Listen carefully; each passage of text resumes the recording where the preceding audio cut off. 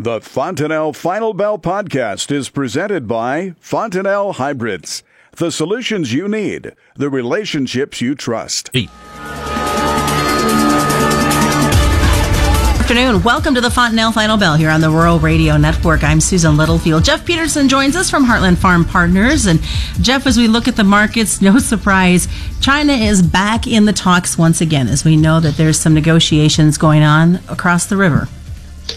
Yeah, that's exactly right. And, you know, it's important. It's good, actually, that those talks are happening. And there's some positives that are really kind of coming out of it, I'd say, is that, you know, Reuters broke a article here earlier today that was talking about that China is actually coming forward in some areas in the technology transfers and pushing that whole idea further, admitting that there's, not necessarily admitting that there's some issues, but they're willing to talk about it in ways that they haven't been. So that's a positive thing.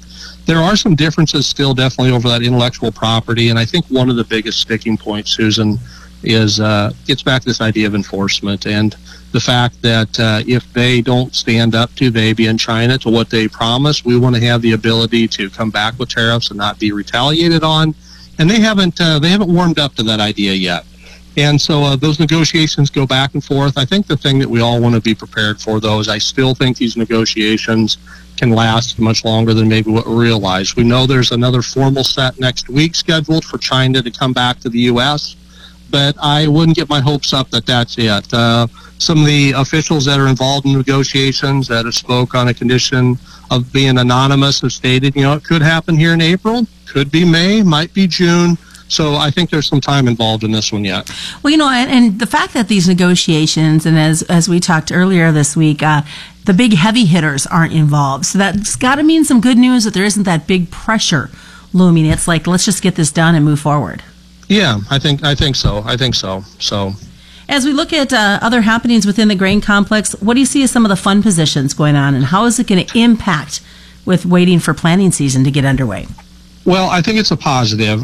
You know, a few weeks ago, we actually had a record fund short position happening in there on the managed money. And our current count as of this morning would still have the fund short about 253,000 contracts between the futures and the option side, and about 70,000 contracts short on the bean side. And what's positive about that going into this time of year is it'll make the market extra sensitive to weather delays and to any problems that pop up. So that's not a bad position actually to have them in. However, I do think the market's going to be kind of slow to react to the planting delays because they know at some point we'll get a weather window that happens and we'll get it planted, but we probably won't get all the acres planted. And there'll be much more discussion this year about prevent plant than we've had in the past few years. I think that's going to be the hot topic amongst producers at this point. Yeah, it really is. You know, especially here in Nebraska and some of this ground that got flooded. But we're also going to see it in other areas. We're going to see it up in North Dakota, parts of Minnesota, a little bit of areas in South Dakota and back down in Missouri. And we could even see some of it popping up in the Delta areas if it continues to stay wet down there also. So we'll keep a close eye on that. Well, Jeff, I know there's been a lot of talk and concerns because of the floods that we saw and the continue to move to the south, that some of these ethanol plants aren't able to receive the corn that they need, nor are they able to get the product out because of delays in transportation. So how is that affecting, or is it even affecting ethanol demand at this point? You know, it is having an impact, and you've nailed it on both sides. It's a matter of getting the grain in, but also getting the ethanol out. And the weekly ethanol production report that came out yesterday actually showed that our production was down about 6.2% versus a year ago. So we're definitely feeling an impact there. We're not able to get the ethanol moved. Plants are having to slow up as a result. Year to date, where that puts us is down about 1.5%, and that would be since September. USDA is looking for us to be down about 1%. So as a result of that, I would say as we get out to maybe the April WASDE report, maybe the May, it shouldn't surprise us to have to probably see them lower the ethanol production numbers and ethanol demand over on the corn side probably another time. Looking at exports, how are we doing for corn and soybeans at this point?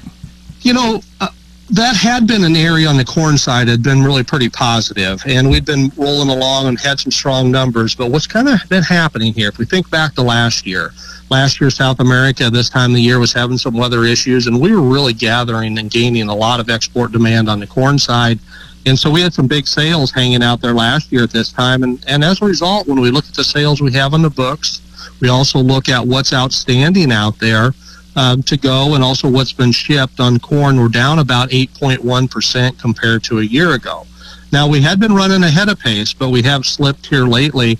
Currently, USDA has corn down about 2.6% is where they think we're at. So if we continue at the pace that we're going right now, what we'd have to do in future reports, we would have to reduce the corn demand on the export side. Now we move over to the soybean side. Soybeans, there was an announcement today out of China that they purchased, looks like anywhere from 55 million bushels to maybe as much as 73.5 million bushels of old crop soybeans. And that's been an item that they've been talking about doing. They've promised to purchase more. We just haven't seen it yet. But even when we take those things into account, we're still down about 17% currently on the export side on the soybeans. And that compares to USDA believing we're only going to be down about 11.9%. So the exports are definitely an area that we're going to have to watch. To take a look a little bit deeper, Susan, just to kind of put this in context, these numbers come out of the Census Department, and they would actually take us through June, or actually through January, So from September through January, China's sales that we've made to them are down 92%. And as we look at the non-China locations, currently they're up 79%. So we've gained from some of the people that we don't normally end up selling to, but because China hasn't been in the mix, it's causing us to go ahead and come up short so far on the exports on soybean side. All right, well, stick around, folks. We've got a lot more coming up here on the Fontanelle Final Bell on this Thursday. We're going to take a look at what's happening with the planting. You heard Jeff allude to the Prevent plant. We'll find out more about that with a big report as well coming out tomorrow.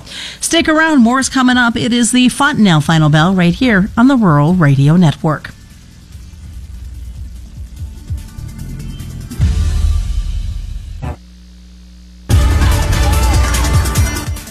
Welcome back to the Fontanelle Final Bell here on the Rural Radio Network. I'm Susan Littlefield as Jeff Peterson joins us with Heartland Farm Partners. Prevent plant, we know that many producers are looking at that, Jeff, but how are we seeing corn and soybean planting progress so far as we look to our neighbors to the south and as it moves northward? It's getting off to what seems like a slow start. We're definitely hearing some planting happen in some places, and we haven't had any national numbers come yet, but when we took a peek at just some of the local states, so taking a look at Texas, for instance, over on the corn side, as of this last Monday, they were 38% planted. That compared to about 42% last year, and their 5-year average would be 31%. Louisiana was getting off to a good start. They were about 50% planted compared to 55% last year. Arkansas was lagging, and it's been wet. And it looks like they've got some continued wetness. They're about 3% planted, and Mississippi's about 18%. So that area is getting off to a decent start. It's lagging a little bit in Arkansas, but the other states are okay so far. But we'll have to watch because they've got some wet conditions coming across here. We know locally that we're going to be getting off to a slow start. We know that as we talk to a lot of producers across the Corn Belt, they've got a lot of field work to do. And even if the rains didn't happen, the furthest along areas are still probably 7 or 10 days until they can get in the field. But what do we have in the forecast? We've got additional rains, and that's going to slow us up. But I do think, and we alluded to this at the beginning a little bit of how the market was going to look at it. I think the market's going to look at it a little bit slow in regard to making any type of adjustments because it knows, what, the American farmers are great and they can get a lot planted in a hurry. And we went back and did a little bit of research on this, Susan. We said, okay, what have we seen possible? And believe it or not, back in 2013, now this took out in the May time frame, so there was a window out there where everybody is ready. 46% of the corn crop was able to be planted in 1 week. So we can plant a lot in a hurry, and I think the market knows that. And so it's going to be a rather slow to react, I think, to these wet conditions. And that's something producers need to keep in mind because we know they can plant fast, but having that information and then looking out their windows, I'm sure it throws some frustration. Oh, tremendous amount. It does. But don't get frustrated. The market will look at it. There will be opportunities. It's just that we want to be patient here and understand kind of how the funds and the traders are looking at it. Well, some excitement as we wait for tomorrow's report to come out. We're going to see not only the quarterly stocks, but the first prospective planting of 2019. Any thoughts as to what we're going to see or possibly see tomorrow? Yeah, we had a chance to take a look at, what are some of the traders thinking out there. So we took a look at the average trade guess on the corn side, about 91.18 million acres.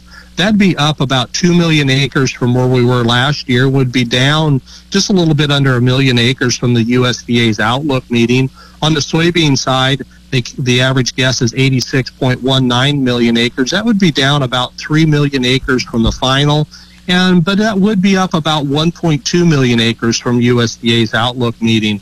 So as we take a look at those prospective numbers, our research would show that, that we probably need about 3 million acres of corn to kind of keep stock steady. Over on the bean side, though, we need to figure out a way to plant less beans. The traders are looking for about 3 million less. Our numbers would suggest that we really need to see 6 to 7 million less acres just to keep our stock steady. And if we want to see some dramatic improvement in prices, then we need to probably see less acres than that. So we're going to have to be watching that prospective planning report real close, and also this planning progress as we move into this planting season. Before we started the Fontanelle Final Bell, you said we were going to spin and have some good news factored in there as well. And is there some good, strong opportunities for not only the old crop that survived the flooding and some new crop sales out there? I think there is, and I think what we want to look at, and I hate to see that anybody, got hurt with the floods, but it is presenting some basis opportunities out there. We're seeing some better basis levels in some areas than what, we'd probably expect with the size of the crop we had this last year. So I think on the old crop, keep an eye out for those basis opportunities. There's a chance to lock that up, even on some, bushels you have in a bin, do a basis contract. But, Susan, down the road, I think as we look at big picture here, we are looking for some better prices in corn. Beans is going to be hard, but over on the corn side, we think we'll see some higher prices from here. We think we're going to struggle probably getting all the corn acres planted that's needed, and that's going to give us a chance, to sell, 10 to 15 cents higher than here. I think is very possible. Could be more if the problem's a little bigger than that on the corn side, but the hard one is going to be over there on the bean side, though. And what we think, while guys are getting ready to go to the field here, we think they need to spend some time thinking about their marketing plan, thinking about what they're going to do to trigger those sales on the bean side, because what we're concerned about on the bean side is that we may not get a price that we like to sell, only because there's just so many beans out there. So I think on any little bounce here in this bean market, we got to be ready to sell it both on the old and new crop side. Well, we've covered a lot today. What is the best way for folks to get a hold of you to talk a little bit more? Yeah, give me a call at 402-366-4694. Check us out on the web at heartlandfarmpartners.com, or follow me on Twitter at JeffPeterson01 for more information. Thanks so much, Jeff. That is the Fontanelle Final Bell, being brought to you by Fontanelle and all the local dealers on the Rural Radio Network.